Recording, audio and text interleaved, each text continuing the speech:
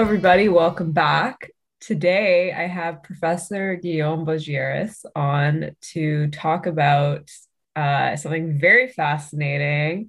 So, he is a assistant professor of political science and philosophy at the University of Western Alabama. West Alabama. West Alabama, sorry. And I don't know my American schools very well. And so like a few weeks ago, I was at a conference and I heard Guillaume give a very fascinating talk. It kind of riled people. It brought some interesting reactions. So I thought, why don't we do a show on it? So how's it going, Guillaume? It's going great. How are you? I'm great. It's very nice out today, so it's really nice. So Miserable today. So you have this paper, you have two papers on, and you're working on this topic about a theory of migration. And what I thought was really interesting about it is that typically when we look at debates about migration, we look at, open borders or like what obligations the receiving country has towards migrants. And you're kind of taking a very different angle and looking at what obligations migrants have towards the countries that they're leaving. So I think maybe first you want to start off recapping your argument to the audience. And yeah, I'm sure everyone would be really interested to hear it. Sure.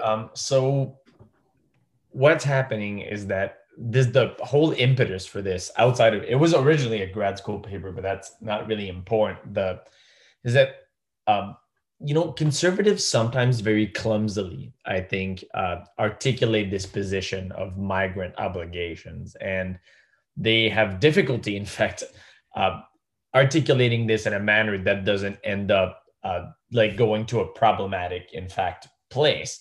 But I do think that they're on something when it comes to the idea of like migrant obligation, and uh, and that thing is about how we interact with the places that make us us, and our identities are multi-layered things that are, like complex and overlapping.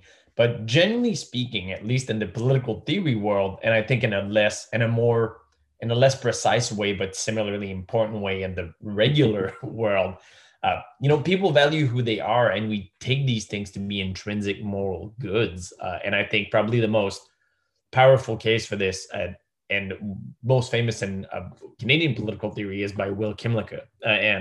Um, and so, uh, and I was thinking along those lines of like, if those our identities are intrinsic moral goods, and it means that all the things that contribute to making us us, like the not the least of which is a healthy sort of like safe environment where you can grow and flourish, also have to be valuable, and the maintenance of that is something that's valuable, but a maintenance that's more precise than just a large state framework, saying that you're safe. And that goes through the continued existence of the community that made like, and that community is often, and when we think about large communities, even you know minority majority communities like Quebecers in Canada, for example, that's not really necessarily a problem, although Quebecers are extremely paranoid about the dilution of their identities, right? Like, and that's sort of like funny to me because I'm sort of like half of one, and I didn't really realize this before I like exited my parents' house, like to go to school and things like this. But because like in my own mind, I was like definitely part of that group, and like but and but uh, what I wanted to say before I made this aside that broke my own concentration is that so these places are valuable and they deserve to be sort of like maintained to some degree. And that's not to say that we have an objective right to sort of like those communities existing and like never changing, right? Like I'm not, but there is a sense in which, the maintenance of those communities and what they mean for those people uh, is important. And so if you leave, right, maybe you have an obligation, like you're exerting your right of free movement, of self-determination, right? But you may have to pay some service to the right of those who express their self-determination by not taking advantage of free movement, by staying put in a sense. And when we think about this in terms of, large majority minority communities, it's not such a threat because of the numbers. But when we think about more vulnerable communities, smaller communities, right, where the loss of one member in terms of like human capital can be dramatic, right? Because you lose, like in the paper that got published, right, I talk about like you lose not only like a neighbor, right? You lose like a advocate for the voice of your community and things like this. And so that loss might be like a real loss of human capital. And before that agency, that political power is replaced with another person, right, that has fully developed political agency. It may take a lot of time, right? It takes time to have and grow children that will, and it, which is the simplest expression of this, but it can also come through like, welcoming of other people that get to share your values and things like this. But even if we say, well, we welcome immigrants that share our values and sort of like to some degree assimilate and so on, it's still not an instantaneous process, like it's not, I mean, like you lived in Quebec for some time, right? Like, and I'm sure that you had some Quebecer friends, but I'm not sure that you would think of yourself as someone that like fully embraced their values and like ready to go, like, and just like go and manifest with them when the federal government is like infringing on their rights and things like that. Right. Yeah. Uh, and that might be for a variety of reasons, but like the simplest expression of that reason is that like you're an out group member and you don't feel as compelled to do this as the people like my friends, for example, or my friends' parents who feel these things like very dearly. It's very close to their hearts, and so that was what got me thinking about this. And I think that this relationship of justice, as I call it, is real. And I think that we have to pay attention to it, like morally, right? But one thing that I want to do with that project is to think about it in a way that avoids that trap that I was talking about, the clumsy trap of obligation that ends up just being like simply racist and xenophobic, right? I want to think about a way where we can do justice to both the desire to stay and what it represents for those who desire to stay, but also make that compatible with what I think is an inalienable right to free movement because of, self-determination and how morally important that is.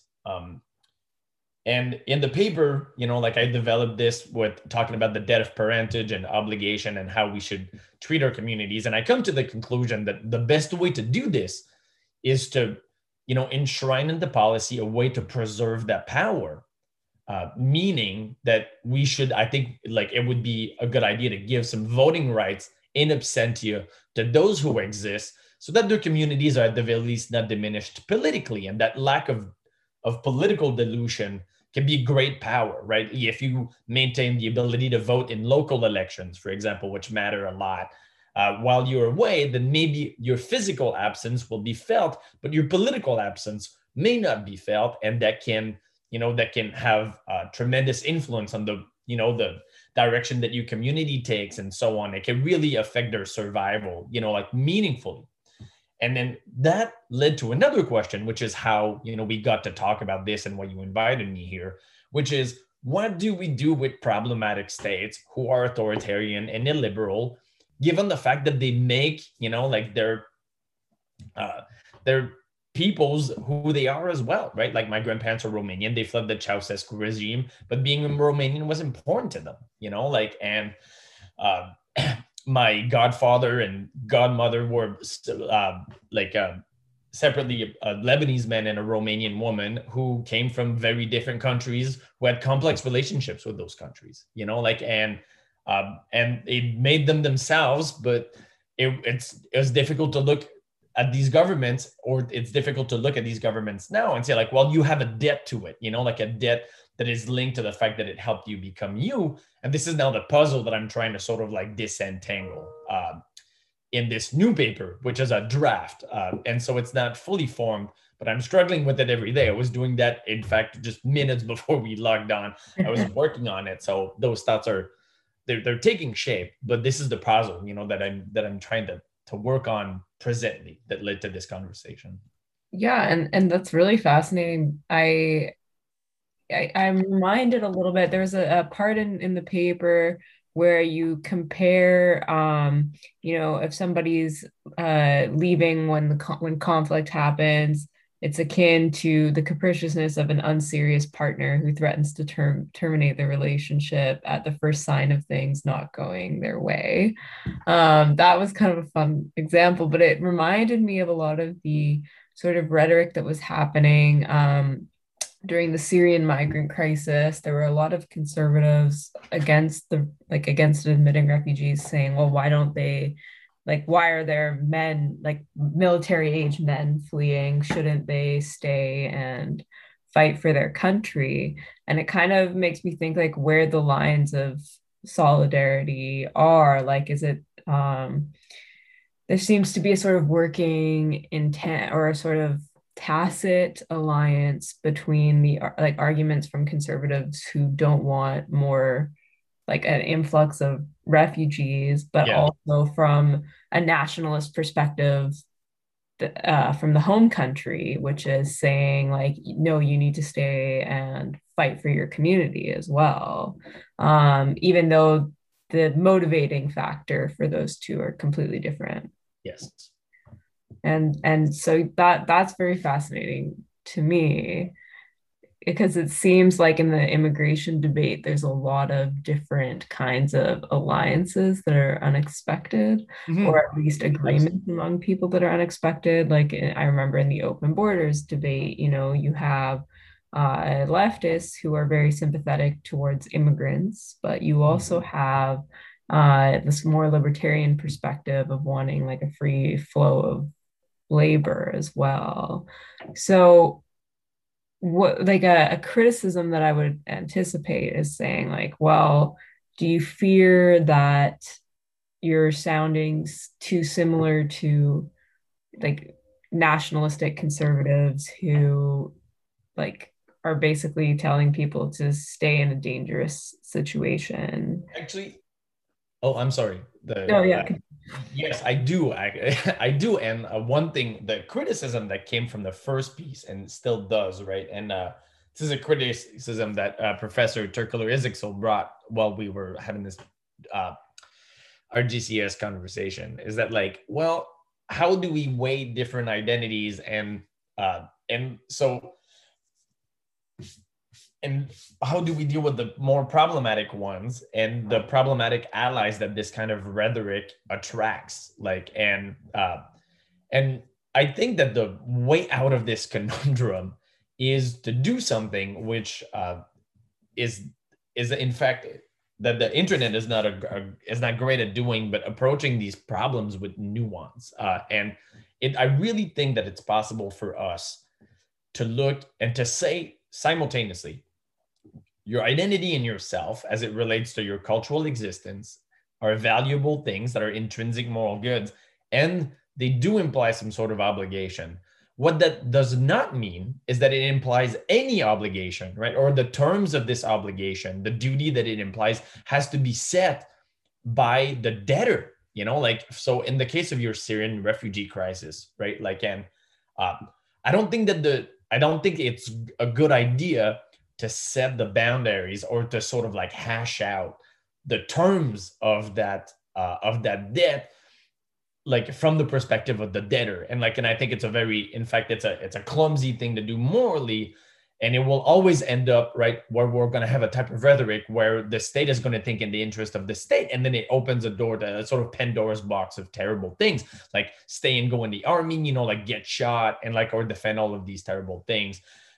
When I was writing the original piece, right, people were like, so are you defending, and I was having this conversation with Professor Izixel as well, as one of the great loves of my life is black metal. Like I live and breathe it. I've been a black metal head for longer. I've been a political theorist, and I still am. And this is something that causes me no small amount of struggle, because it is a place where you have a lot of really people that I don't want to be associated with as a professor and like an intellectual as well, like, and when you mix that with like Quebec nationalism, it just becomes like a very ugly thing sometimes. Like, and so I think about it a lot because these people are in my face all the time, every time that I listen to music or that I look at something on the internet, right? Like, and I was thinking about like, and I didn't want these people to look at me and to think that I'm like they're, that we're like sort of like strange bedfellows on the same, on the same boat, like going in the same direction, and to them to think like, oh, Guillaume definitely is one of us. He's like covertly doing, like the work of defending what we think is right, which I'm not at all. And like, and that was definitely sort of a danger. And like, and where we have to think here, and it is like to say like, well, I'm not defending anybody's right to have any identity, right? Like, and we can really approach this problem with nuance by saying like, well, if your self-expression is like predicated on the inability of others, like, and I think you wrote a piece about that a long time ago that I read, and that, and it made that same point, right? That is that like, well, if your identity is predicated on others not being able to express that same right, that we can't say like it's not. We could say like, well, no, that doesn't work, right? You're breaking the cycle, and so I'm not defending anybody's right to have like a little like Quebec Nazi enclave, where they're just like running around and having their own like little identities. But there is a risk that this argument is sort of like co-opted by these people. But I think that we get out of it by approaching these things in a sort of like case by case manner. And the truth is that like we must now, that's ill-suited to the kind of moral argument that we make policy on. I know this like from being a political scientist, but the problem is that I think we must, like, we can't just like look at this and to say, even by the solution that I identify in the first paper, right? Like in the absentia of voting rights, I know that it's imperfect. It's a sort of like clumsy way to address a complex problems. But to be honest with you, that's the one I had in mind when I wrote the paper. And so like, and I could make a decent case for it. And I didn't want the solution to be money. And the case that I make in the paper for it is that if you make it taxation, then you're in fact the solution, the thing that gives political, like the tool that can help survival does not go into the hands of the people that need it. It goes into the hands of the centralized government who may not have the interests of your community at heart, right? Like, and so I hope that answers your question, sort of a long-winded way to make my case. Yeah, well, like something I think about, and you kind of do talk about this in the paper about how like the argument might not apply to authoritarian states. And there's kind of a problem though in like distinguishing what states are free enough to warrant having an obligation to them. And it Yeah. kind of made me think about how like different people will have a different experience with the state in terms of like whether it's free, and they might have a different reason for fleeing. So for instance, I mean, even in the context of the Syrian conflict or whatever people want to call it, like some people left because of ISIS, some people might have left because of the government. So like, and those two are on different sides, so to speak. But another thing is like, we look at countries like the US that we might consider as like one of the free countries. Yeah. And then what came to my mind was Asada Shakur, who fled the US to Cuba. And I was thinking, like, yeah, so that's an example of somebody fleeing an ostensibly like free state for one of the bad guys in international politics. And it kind of it makes it like hard to conceive of like identity that's formed simply by geographical boundaries, because it seems to me like there's a sort of international solidarity that's based on things like class or race that would transcend these boundaries, and then that would make the obligations a little bit more muddy, or like it might make it more difficult to discern what obligations they would have. Does that make sense? Yeah.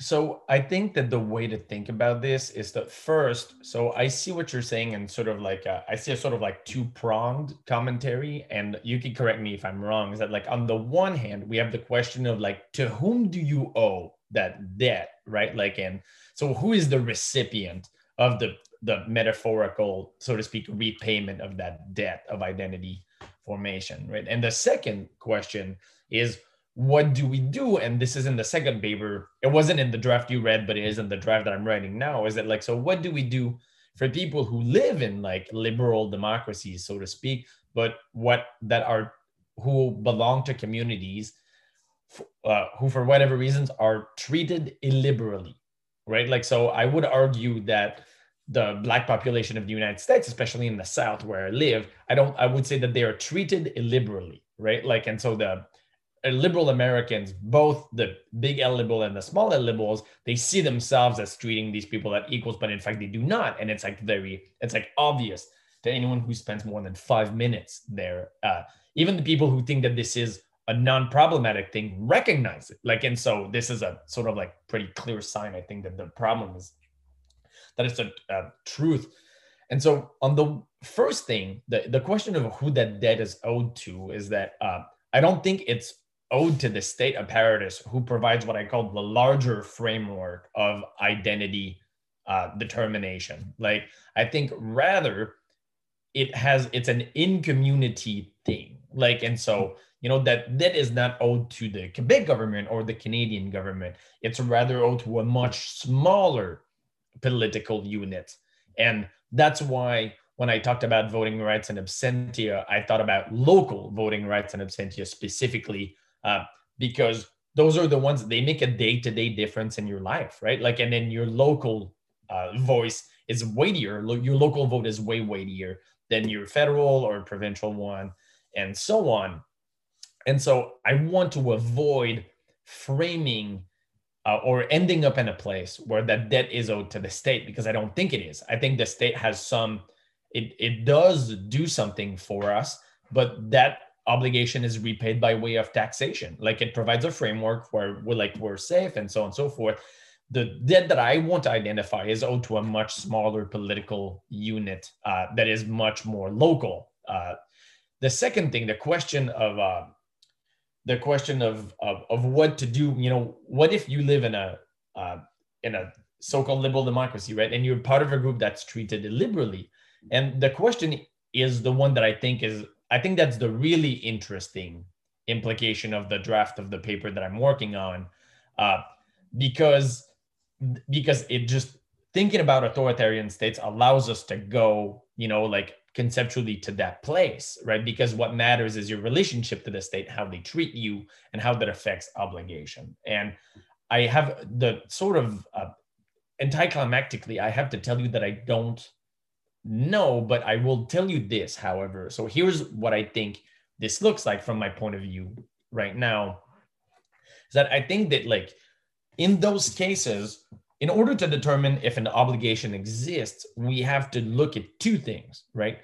Your relative status in the community that you're leaving, and your political agency. Like, so how are you treated? Like, are you part of a group that can actually flourish, or are you part of a group that cannot? And this is the rhetorical motif that I use in the draft that you read to make that point, is Athenian slaves. Like, and the laws in the Crito are making this distinction between like slaves and children, right? And they're not the same. And like, the point that I'm trying to make is that if you are sort of like a child citizen, then you have a debt. But if you're a slave citizen, that we can't say that you do, because it's completely unreasonable to posit that you, in fact, that you live in an environment in which you can flourish, right? And so the states they're the illiberally treated populations that I'm trying to think about. The second thing is political agency. And so again, in the Crito, there's this thing where we know that there's a certain diversity in Athens that allowed people who were even in the sort of the not so well treated groups had some sort of political agency, meaning that they had a channel by which they could influence political decisions that affected their group, right?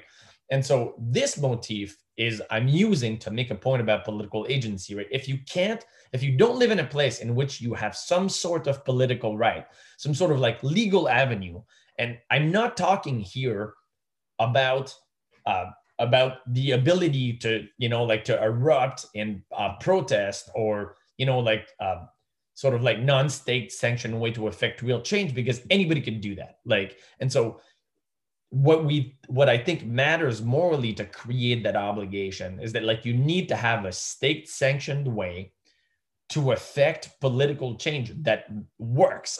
Like, and I think that if we look, that has measurable effects at the very least. Like, and I think that the example of Black populations in the South is particularly ripe for my paper, because they are on both counts failing, right? They're not classifying as populations that do have this debt. However, right, they are very much invested in their own survival and thriving. And so what is the answer here from the perspective of the theory that I'm trying to develop is that I think that here's what we can say. We can say that that there's that the identity formation happened and that it creates a moral bond, but because of the circumstances, we can't say that you have a moral duty to repay it. Like, and I realize that this distinction is like highly theoretical, right? Like, it exists very abstractedly, but I do think that it matters, like, because we can say, like, okay, you can be invested in the survival of your community. However, you can absolutely leave, and because of the way that you were treated, you have an absolute moral right to get out of Dodge and to never reinvest yourself in this community again. You don't have to vote. You don't have to come back. You may do it, but we can't expect that of you morally, because the kind of the variables that are necessary for that moral obligation to crystallize between you and your community are simply not there. Does that make sense? Yeah, no, it does. And something that came to my mind is because you are making a distinction between obligation to community versus obligation to government, particularly when the government's not great. Yeah. I kind of was thinking of instances where, like, you might actually still harm the community, even if what you are destroying is the government when you upon exiting. And so what comes to my mind is there's a lot of efforts on the part of, say, like US intelligence to kind of weaponize. There's a new terminology used by Yasha Levine to weaponize immigrants. So what they against their home country. And so ostensibly this is done in the name of, against the government. But what tends to happen is, say, you have people who come from, like, Iran, for example, and they might be, weaponized by the US against the Iranian government when the US is trying to, like, say, get out of the JCPOA and during the Trump regime. And so, like, this is ostensibly against the government, but then it ends up harming the population, because it ends up, like, it might lead to something like sanctions that are making ordinary people unable to access food or medicine, whereas the government isn't really impacted by, like, the ruling classes aren't as impacted by it, right? And so that to me seems like an obligation, like you are actually harming your community through your big exit story, but it's supposedly under the guise of being like, oh no, it's not my community, it's my government, and so again, right, I think that the sort of the way that we can think about this is with nuance, right? Like, on the one hand, the first thing is that, like, there's definitely, it's sort of like a morally uncomfortable place that's occupied by the people who are asking, who are weaponizing certain identities for the sake of legitimizing certain narratives, right? Like, and it's, I think that we can rest in a place where, like, we can comfortably say that this is sort of like morally difficult to accept, like,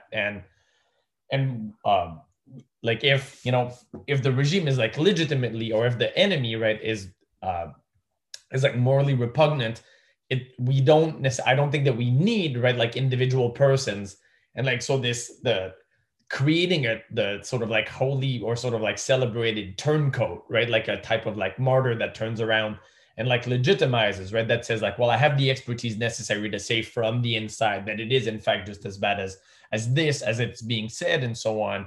This is like a tactic where I think that is a sort of like it alerts us already to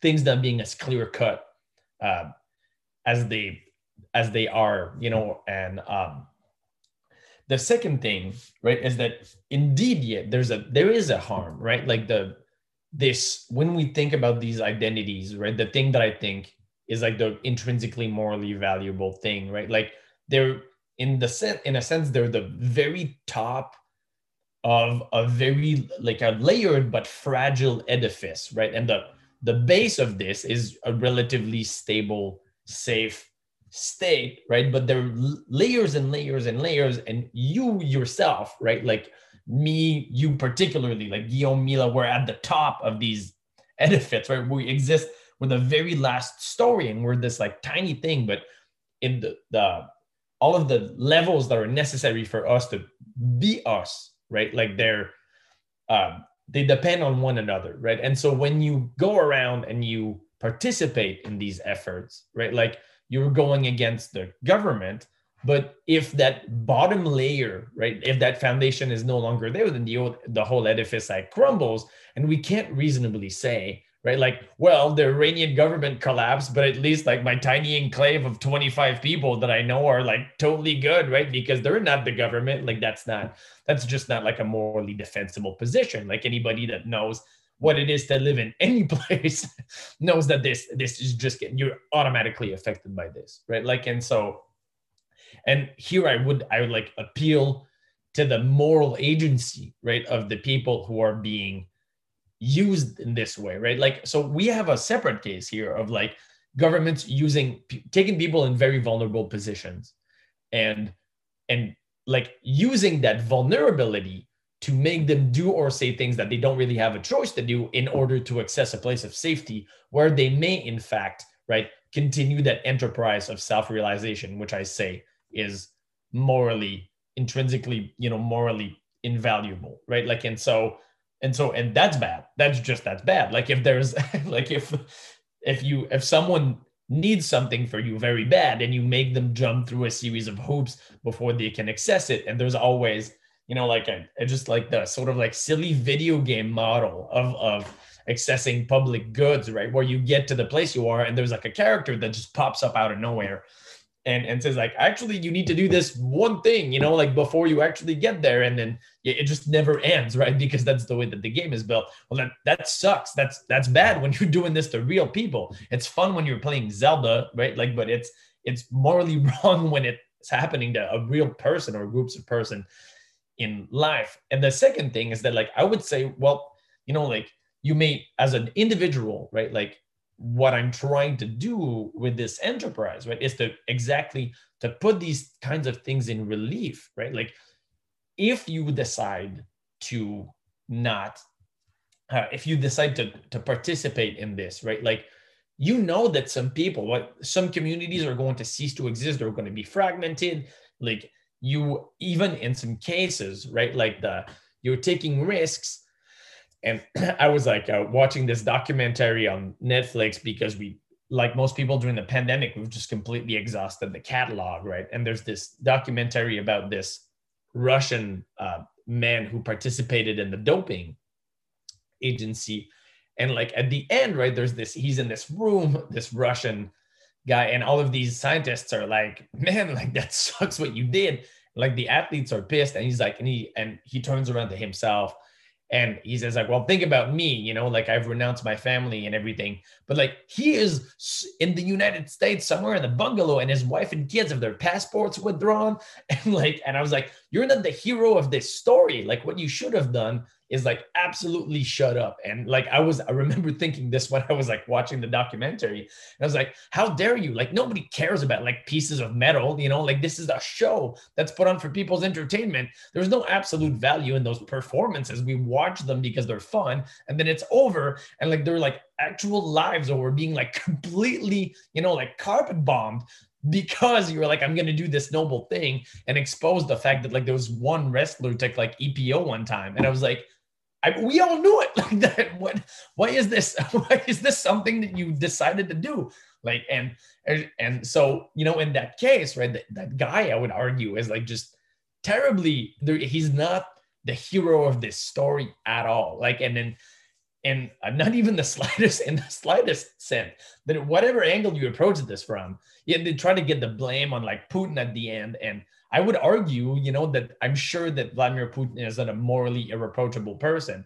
But I was like, come on, like this is not, the regime didn't make you do this. Like and and and so I would say that in those cases, right, like that guy didn't do what I wish he had done, which is like to turn around and to say like, well, I could have not done this, right? And he didn't even want to emigrate to the United States. He just wanted attention, essentially, is what like gets through. I don't know if you watch the documentary, but like and it's Icarus, and anyhow, like, and so I would say, well, if you're in that situation, such as the one that you described, you really have to weigh those things, right? Like you have to weigh those things from the perspective of your own self-determination, right? You have to take the same way that we approach human lives, right? Like you take, if your moral self-determination, the development of your identity is an intrinsic moral good, then that holds for every other person that you left behind, for every person that you're going to meet in your future life and whatever.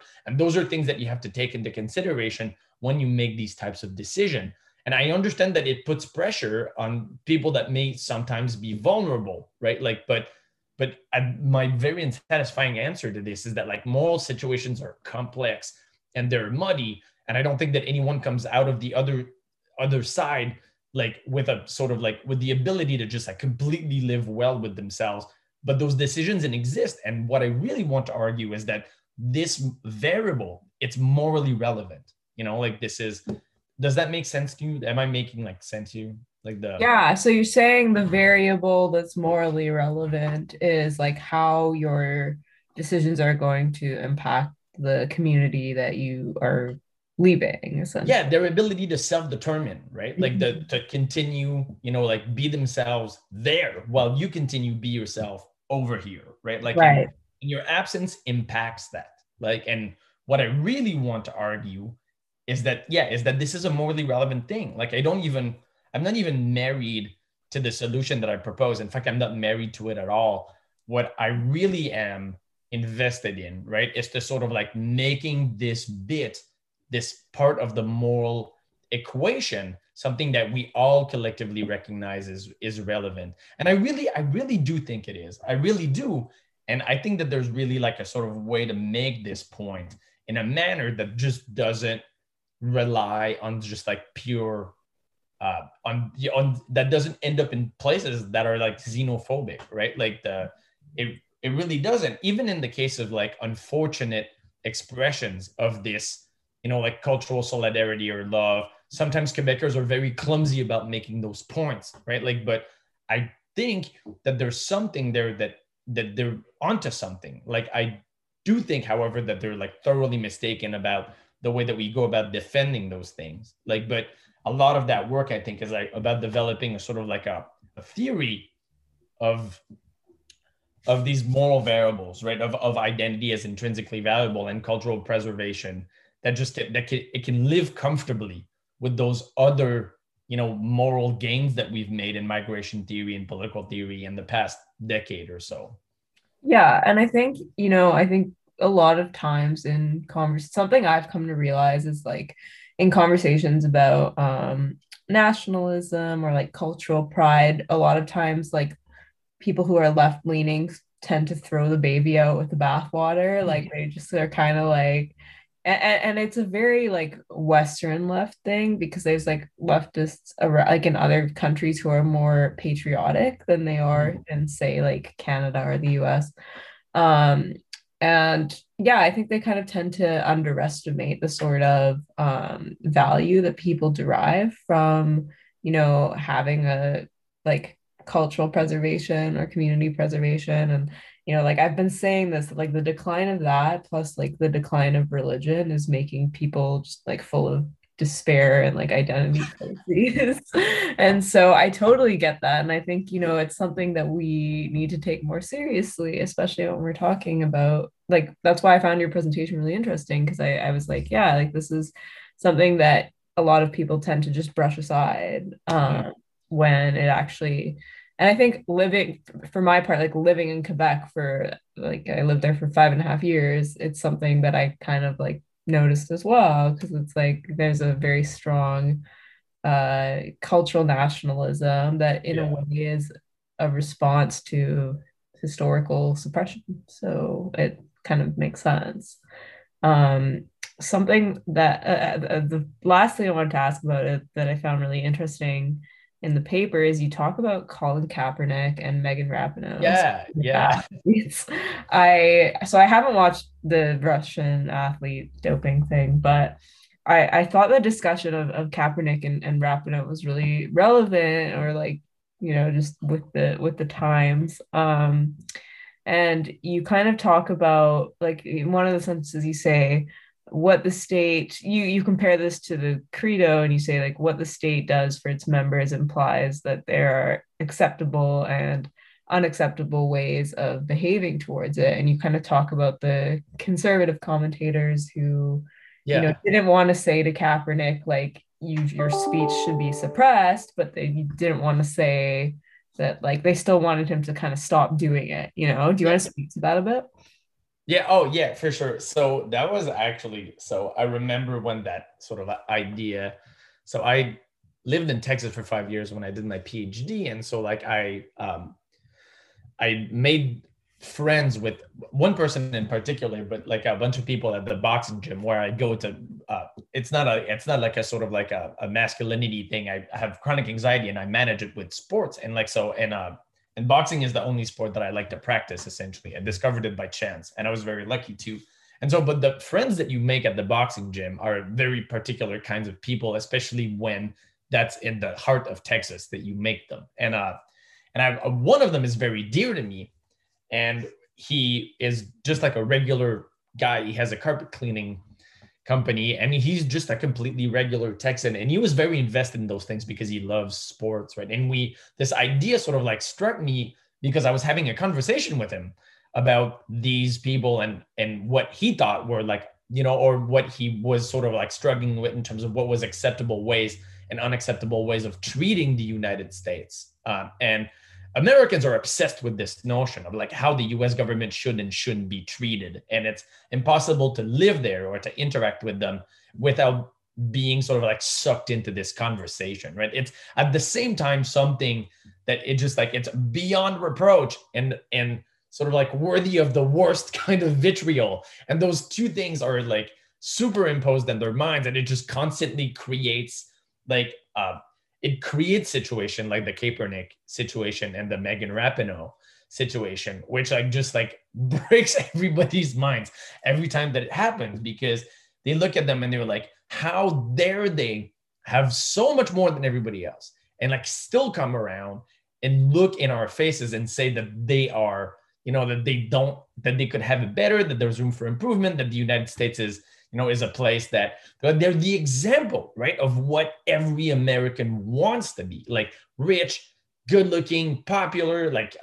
you have the admiration of thousands. And it just, and what that kind of creates in American public discourse is just like an idea that like, yeah, you can use your free speech, but you shouldn't really use it to criticize the state when you're really, really privileged. And this is also something that we see in leftist spaces, right? That like a certain kind of privilege, like it precludes you from being able, or at least, you shouldn't be taken as seriously when you make certain criticisms or critiques as other people who don't have the same as you. And yeah, the I thing wrote about about that too. what? Yeah. and there's just this whole constellation of discourse is a very sort of like complex and touchy place that is beyond my area of expertise to state upon, outside of the fact that I think that there's like competing places where there are people in there who are genuinely worried about the issue, and there are people in there who identify as sort of like of a tool to exercise power, and that they're like this is And those two factions, there's a porosity between them, and it becomes very confusing, especially when you hang out a lot on Twitter. And like, but which is something that I recommend to no one, as I'm sure you know. But the thing about Kaepernick and Rapinoe is that they weren't talking about themselves. Like Kaepernick wasn't saying my life is shitty. Rapinoe wasn't saying that her life was shitty. They were saying, hey, while I'm here, like there's this thing that we should really pay attention to, right? Like, and what happens when the conservatives just essentially lost their minds about this, like, because they think that when they say that the government can suck it, right? I'm not, well, you can maybe edit this later if the language matters, but like Fine. Right. Okay, great. And so, when they say this, it's completely acceptable for them to say it, but when the others do, then no longer, right? And the question that's at the back of this is, like, given what the states do for you, right? Given what the states like is doing in terms of your ability to, to grow and everything, like there is an acceptable and unacceptable way of behaving towards it. And the conservative case here is that like your attitude should be one of reverence, right? Like, and that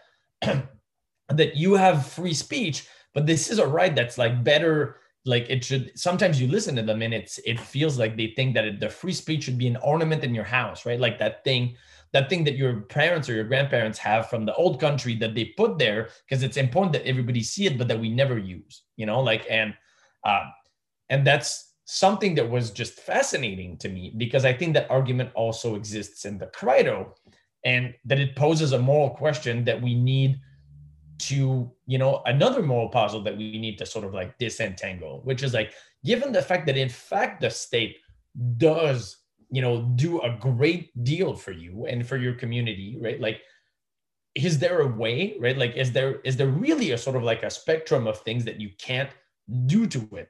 And in fact, and so I try to sort of like to figure this out in the paper by saying that like, well, this is sort of a situation where like, if there is the limits of that, the clarifying what's on that spectrum in terms of acceptable and unacceptable behavior, it just can't be left in the hands of the state. Like, that's not something, because like, it doesn't make any sense to do this, right? Like, if the limits of acceptable criticism or behavior are always in the hands of that, impersonal sort of like non-human kind of like sometimes machine, right? It's just not, we're not going to end up in a very good place, right? Like, I do think that it's possible that there are unacceptable ways to behave towards the United States government.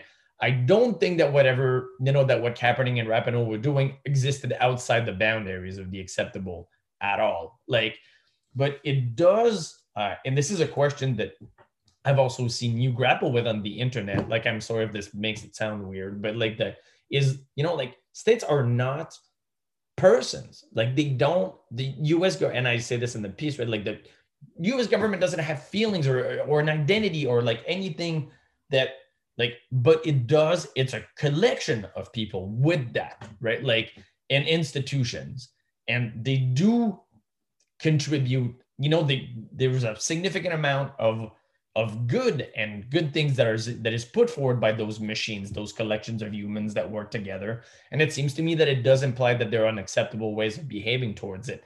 I don't think that it's verbal criticism. I think that those unacceptable ways of behaving towards it more belong to the categories of actions that would prevent them from doing that actual good, right? Like, and that's a thing that I think that we could rightly identify, and they say like, well, look, like, you're behaving in a way that you're just like, you're preventing the state to do what little good it does, or what a lot of good it does. This is an acceptable way of behaving towards it. Like, it has a real human cost. Like, when it comes to sort of like, largely conceptual criticism about things that we already mostly all knew about. Like, it's just like, when it was like the plight of African Americans in the context of football, I think that was fine, like, obviously but it does, I was talking about moral variables that I want to be part of the conversation, right? It does introduce that other moral variable, which is like, it's quite possible that there is an unacceptable way of behaving towards your government, your country, and we already have some sort of standard of this, like treason, right? Like, but we don't have a more, like we don't have an equivalent for, just like regular civil society, or that is not a crime, right? Like treason is the highest possible crime, right? But we don't have a notion of this that is, I want to say, like non-military or civil, right? And maybe it would do us good to have one, perhaps, right? Like, because it would help us navigate those moments where we try to really, like to really hash out what kind of behavior or speech really does exist outside of the boundaries of the acceptable. If that, again, if that makes sense to you.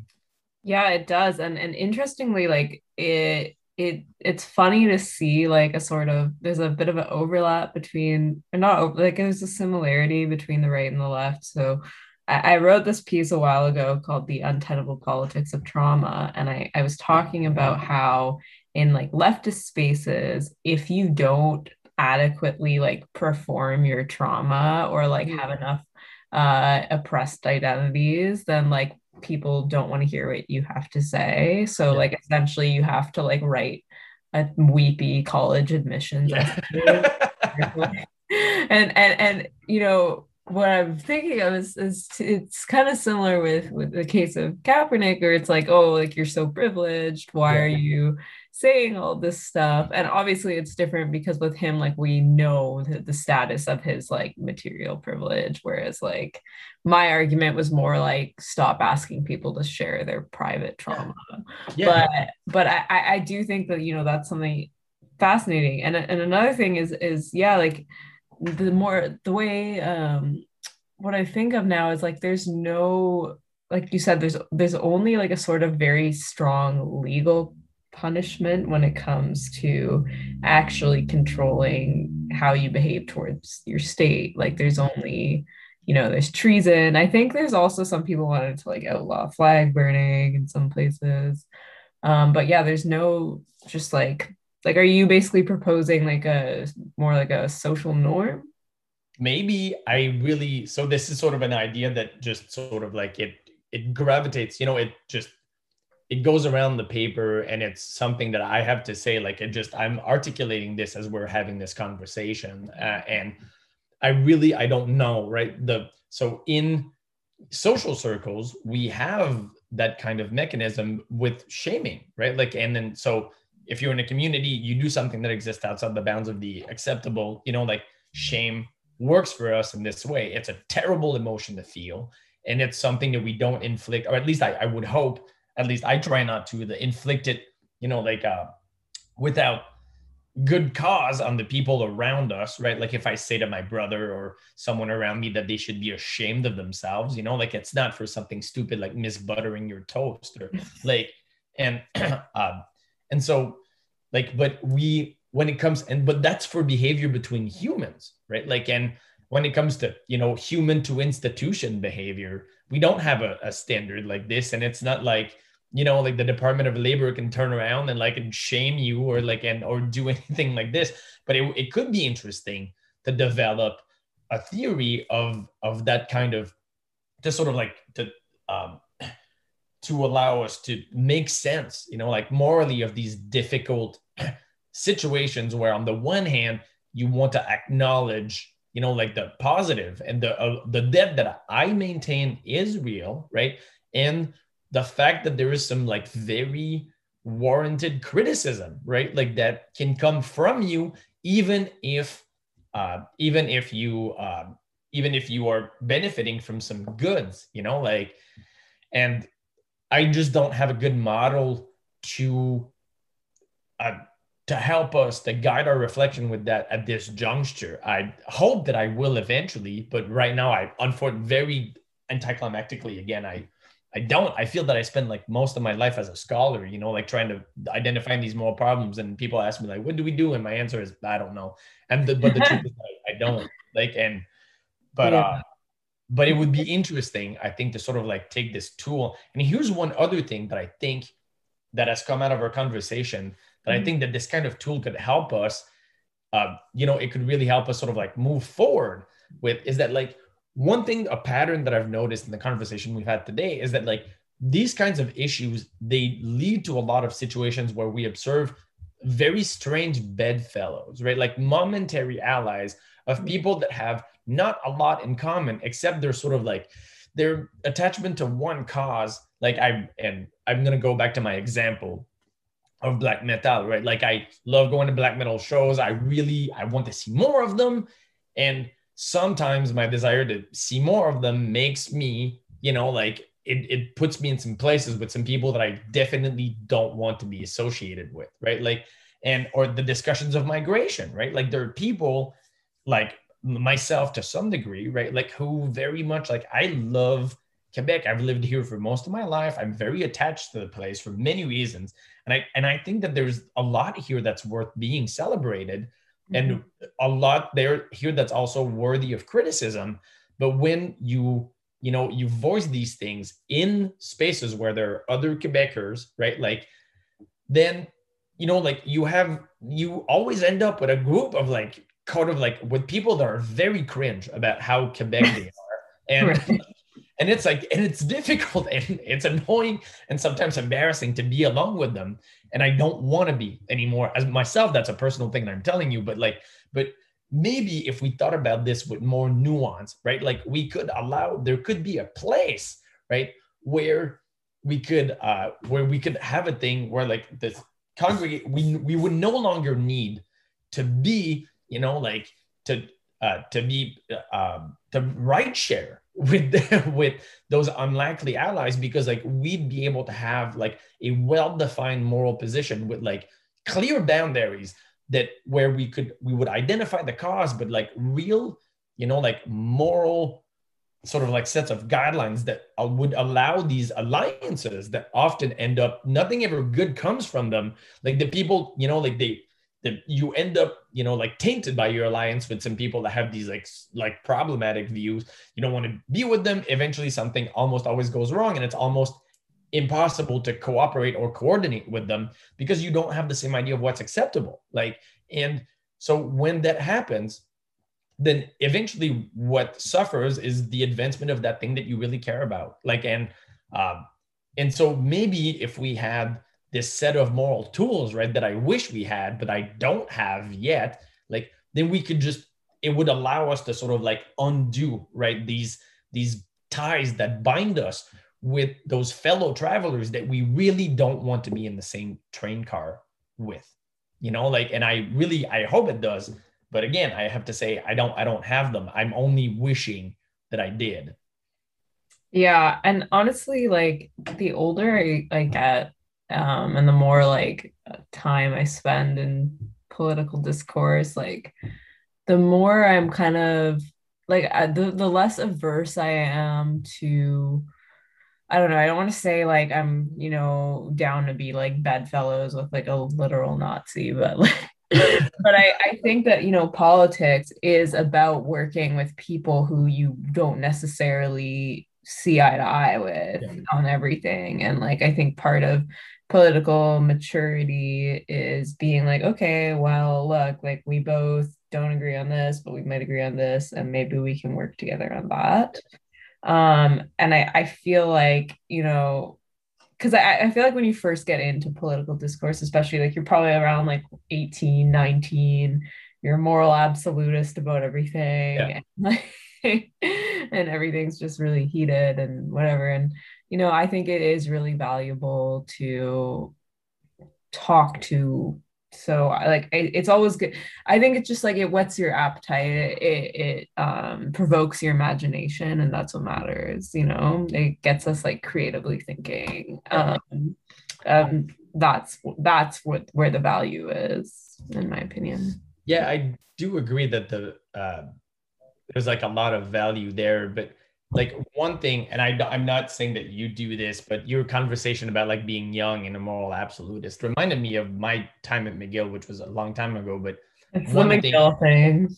what? It's the Yeah, McGill factor. like, I remember those early sort of like I almost always, and before I was at McGill, I went to liberal arts college at Concordia, and there we had a version of we, like we would obviously we're like much like early late teens, early 20 people who like read a lot of great books, were always together. And so like we were generally as a group insufferable, absolutely impossible to stand. And but like, and I remember so many conversations that we have, and like for some reason, for the longest time, right, our conclusion was always that the world needed more of us. Like we're like, oh, maybe like the real problem is that not enough people are reading Plato and Foucault, but like we're a couple public libraries and a good program away from like solving the world's problems with like discipline and like a fresh copy of the Republic. And this is something that I've come to realize is, and like, well, when you're young, it's like naive and whatever, but like when you become seriously invested in disentangling the moral ins and outs of politics, it's just completely stupid. And one thing that I don't, and like people always sort of expect me today as a professor to always have this answer, right? They're like, so the solution is like more education. And my answer is like, no, it isn't. I mean, education is great. And like, I'm definitely a big fan of it. And I would love it if someone wants to read Plato, I'm never going to say no. Like I would absolutely good thing. However, right, there's a real need, I think, to sort of like, and I think this is something that Turkler Yggdrasil is doing like wonderfully, as sort of like, we can articulate these moral issues clearly. We can absolutely do this in a way that is accessible for everybody. And the discourse is not something that like, it doesn't exist solely in my Credo paper. And in fact, most of the work is to make it exist outside of that, right? Like I want my friends to sort of like have these conversations with me and to think about how they're managed their own identities, right? Like as intrinsic moral goods and interact with others and something like this. And I think that the work that really sort of like needs to be done is like, the thinking is something that happens, I think, very well in universities, but the rest of this is political, right? Like we can have those conversations with each other. And I wish that we had them more, because like we could really sort of like develop, a set. We could exist in a place where we have the toolkit that's necessary for us to really engage in productive dialogue. And I really don't see like a lot of that on the internet. I don't see a lot of that in my life often, right? But I used the cry all the time. I would be in the classroom and everybody, when I spoke, it makes sense to everybody. We understood each other. And then I would go to a bonfire and my friends, 10 kilometers away from where I live currently, and try to replicate that same argument. And it just it's completely impossible, right? There's no porosity between the two worlds, right? And a big part of the problem here, I think, is one of accessibility. And I think that's why I hate that piece is now sort of like it exists. It has its existence is so deeply intertwined with the Credo, which I love, but I wish it existed by itself, because the immigration bit, I think I like that piece. It's clear, it can be understood by anybody. And the Credo bit is just obscuring the other point, which I want to make, which is moral, cultural identities are intrinsic moral goods, and it's okay to think about them as such. We just need to have discussions about how to preserve them while also paying attention to freedom and your right to leave, right? And this is what I think. And I wish, again, that I was a person that was able to sort of do that, but it's possible. It is. And a lot of the ways I think in which we're going to do that is by striving daily to be clearer. And if we do, then we can avoid those traps where people use vocabularies as power tools against us all the time, or certain rituals or mimics or litanies, right, that acts as purity tests.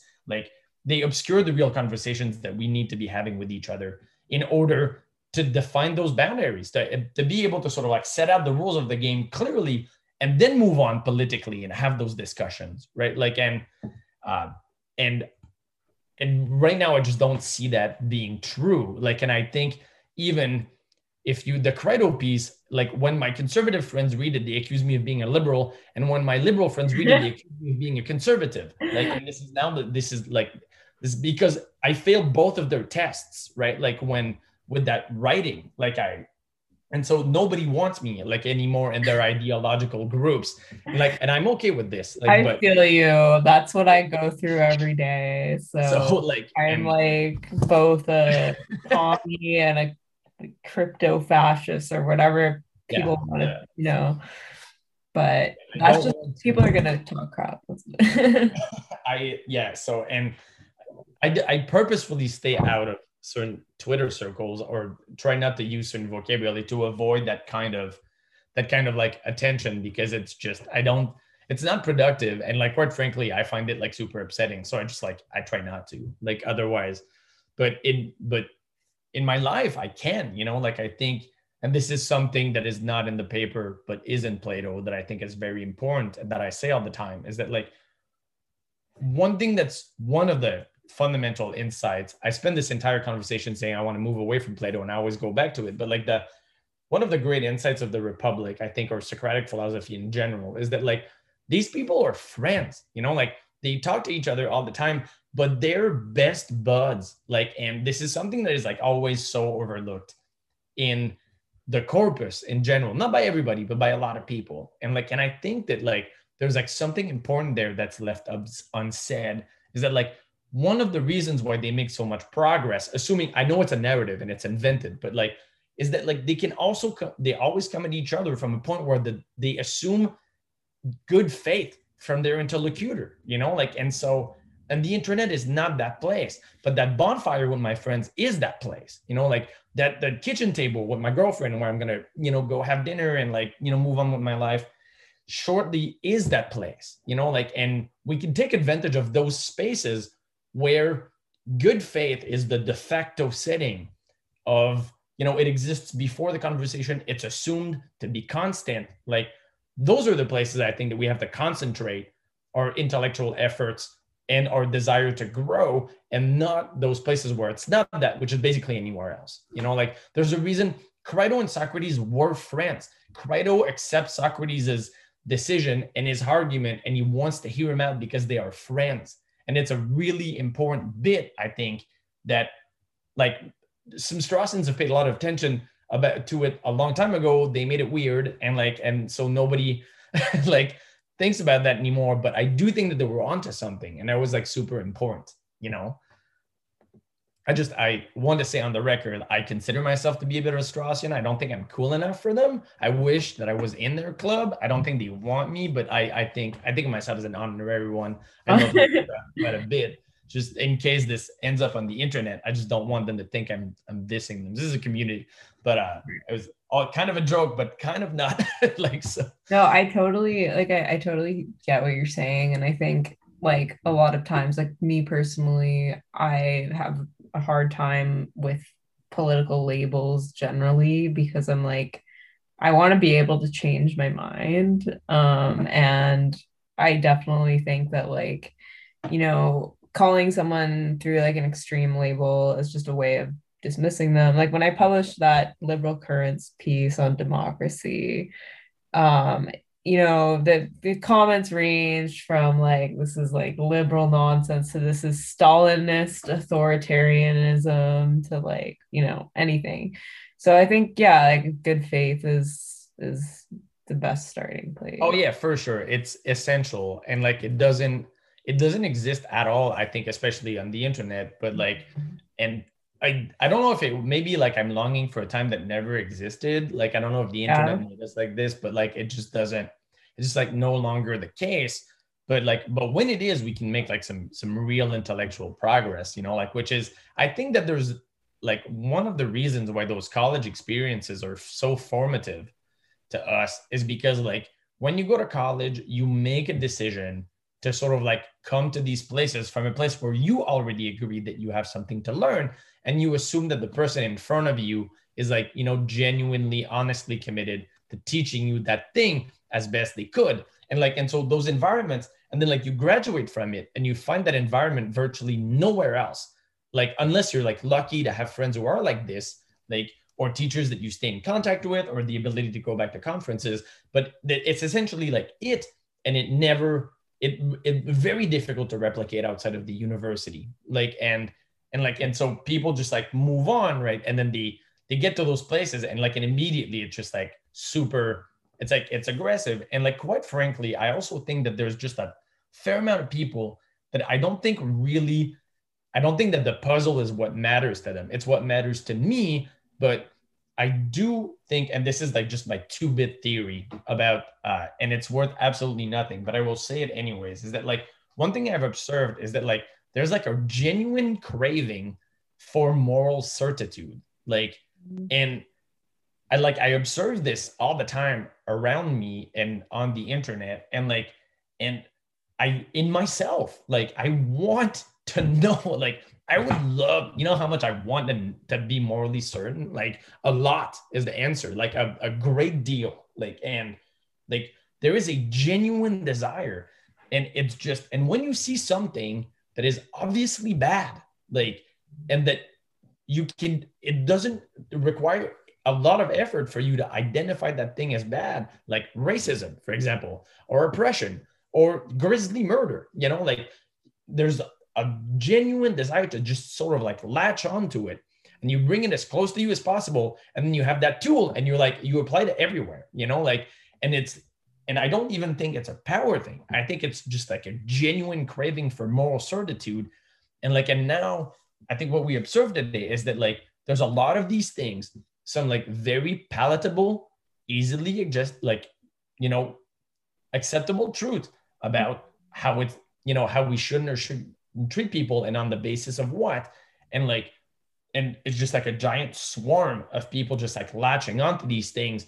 And now when it's the only lens that you have to evaluate every moral claim, then it just like becomes disastrous, right? Like, I saw your tweet the other day about like Palestinians like passing off as white and whatever. And like, my first thought was like, how did that person even think that this was like a relevant paradigm? Yeah, well, yeah, no, I know. So, this is exactly what happens, right? Like, you find easily digestible, acceptable moral truth that makes sense and is like on a basic level, you know, like correct. And then you take that and you're like, all right, those are my moral glasses now. I'm putting it like, it just goes straight to my eyes, and I'm just going to see everything this way, you know, like, and like, and I think that this comes from like a genuine craving for moral certitude, like, and not having it is a terrible place. I spend the last hour, 15 minutes telling you that I don't know anything about the problems that I'm trying to solve. And it's unfortunately true, right? Like, but I mean, and I understand that it's not a comfortable place to live in, like, and so I see where the impulse to do the other thing comes from, but you just end up, you can't even, in the end, you can't even diagnose the problems right. You just like you just look around everything with those lenses, right? And if you find another one, right, you'll just latch onto this and you'll just like move on morally, just like having this like giant moral cudgel that you just like approach every puzzle with. And in the end, we're just not going to do a lot. We're just not going to figure a lot of things out, I think. Yeah, absolutely. No, I definitely like, I concur. We are coming up on time. But thank you so much for coming on. And you're welcome. Thank you for having me. And tell us where people can find you, plug something if you want. Actually, I have a website. I've done actually 2 other interviews. They're in French though, on some papers that I wrote with my friend Gabriel Monette. He has a podcast called Éthique en Pandémie. It's a great podcast with like a lot of good stuff. And I've spoken to him twice. So, and the links are on my website.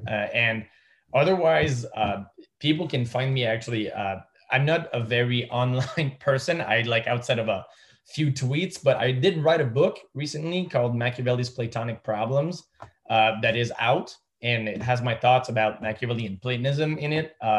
It's not as apropos to this interview as the other things, but that would be if I had to do any promotion of anything, which I think is where you were pushing me, I think that would be it. My book's out, and I liked it when I wrote it. So if you want to look at it, that would be neat. All right. Well, everybody check out the book. I'll link it all in the description. And once again, thank you, Guillaume, for coming on. This has been very stimulating and has left me with lots to think about. So. Thank you so much. All right. Have a great evening. See you, everyone.